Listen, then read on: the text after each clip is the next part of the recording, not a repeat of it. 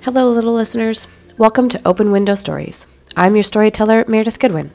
Today's story is called The Man Who Made Magic Doors and is dedicated to all the teachers that taught me that doors can be anywhere you make them. I have a few announcements before we start today. Parents or teachers, I had the privilege of featuring on both Parenting is Easy Said No One Ever podcast with Hanania Abraham on his December 8th and 15th episodes, and I was on the Mommy Mentor on December 15th. They were so fun to work on, and we talk about parenting and storytelling and processing grief and all sorts of fun topics. Please check them out.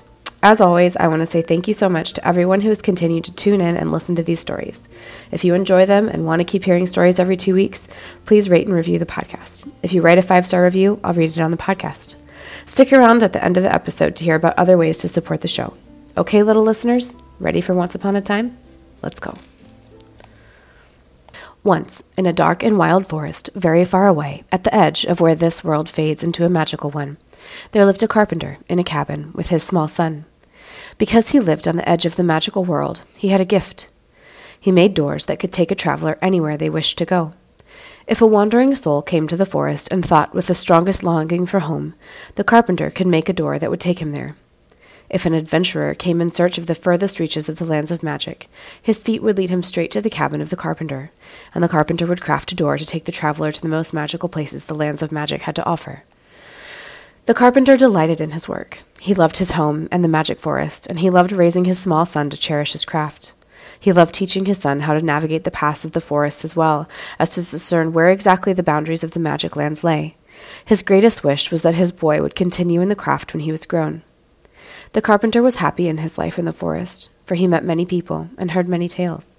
He worked with his hands and had the pleasure of seeing his wares bring joy, or at least adventure, to those that sought them. But he did have one great sorrow. The boy's mother, whom he had loved deeply, left their little cottage in the forest soon after the boy was born. She told the carpenter that while she loved him and their son, she could not bear to only hear of far-off places and meet travelers who would never stay or be their friends. The forest that to the carpenter held such wonders was to her a lonely prison.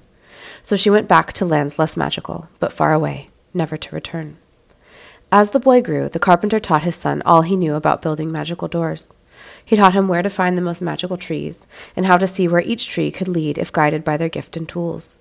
He watched year by year as the boy's efforts evolved from rough-hewn portals to intricate works of art that swirled with carved woodwork. He listened to when the boy, who was now a young man, asked the travelers eager questions about their homelands, their families, their friends. The carpenter saw with growing worry each time the boy's eyes followed the travelers through their doors. He could see that the boy had a longing like his mother had, to experience things that the forest could not show him, and to have companions beyond just his old father. The boy could not live happily making doors for other people, never to see the wide world with his own eyes. But although the carpenter knew all this, his son never told his father of his desires. He was afraid to tell his father that he did not want to make doors forever in the magical wood. He knew his father would not be angry. It was his father's sadness he was afraid of. He didn't want his father to be alone in the magic forest either. The carpenter was becoming an old man, and his son knew he wouldn't be able to make doors forever. The carpenter and the boy each held their own unhappiness until it became unbearable. One day, the old carpenter could bear it no longer. "Come here, my son," he said heavily to the boy. "I can see that you want to leave this forest and see the places and people our travelers tell us tales about. It's all right. I will manage. I did not love you so much for so long to see you unhappy, though I will say you are a fine doorsman, better even than myself. Our travelers will miss much being limited to just my doors." "Thank you, father," the boy said, embracing him. Tears streamed down his face. He had not realized that getting his father's blessing to leave would make him equally sad and happy. "Go," said his father. "Pack your things. Begin your adventures. Do not be sad for an old man like me." The boy did just that. In fact, he stayed up all night packing. But when the dawn came, he found he could not leave. Not yet. "Father," he said, "I think I need to make one last door." The carpenter was puzzled. He knew his son wanted nothing more than to be free of the forest and travel. Why would he delay now that he knew he had the carpenter's blessing? "All right, my son, whatever you wish." The boy worked many, many nights on his last door. It was more difficult than any he had made before. At last the boy's door was ready. He propped it up against a wall and told his father, "I am done now. Tomorrow I will go on my adventure." The carpenter nodded, trying to hide his sadness. After the boy went to sleep, the carpenter examined the door. He couldn't make heads or tails of it. It was beautiful indeed, with lovely scenes of trees, but it had far too many hinges. Where would his son try to go with it?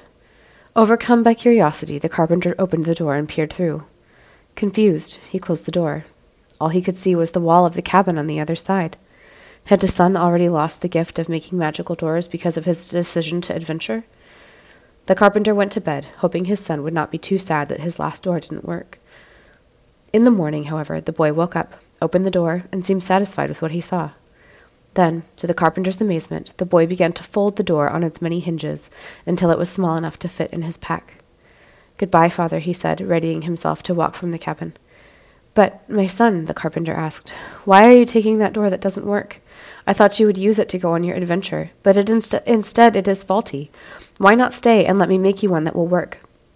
His son laughed and embraced the carpenter. "Father, this door works exactly the way it was made to. It is not my path forward, but my way back. I make a door to our living room, so when I find my grand adventures, I can come home to tell you about them whenever I wish."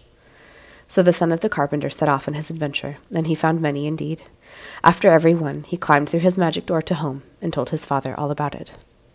The end. Thank you for listening to Open Window Stories. This podcast was written, read, and produced by me, Meredith Goodwin. Accompanying art is also by me. Music for the intro and outro of this podcast is by David McLeod. If you loved today's story, please ask your parents to give it 5 stars and write a review in Apple Podcasts. It's the best way to help keep this podcast growing so I can keep bringing you stories. Don't forget to tell your friends.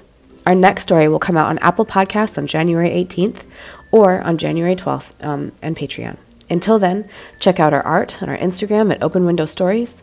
Parents and teachers, if you're interested in supporting our show further, we are on Patreon, where you can subscribe to listen ad-free and a week early, access teacher resources like coloring pages, discussion questions, join the sticker club, and more. We're also on TeePublic, where you can buy shirts, mugs, stickers, or anything you could possibly want with Open Window Stories pictures on them. If you want to write to me, you can at bigstorieslittlepeople@gmail.com. I love hearing from listeners. Until next time, little friends.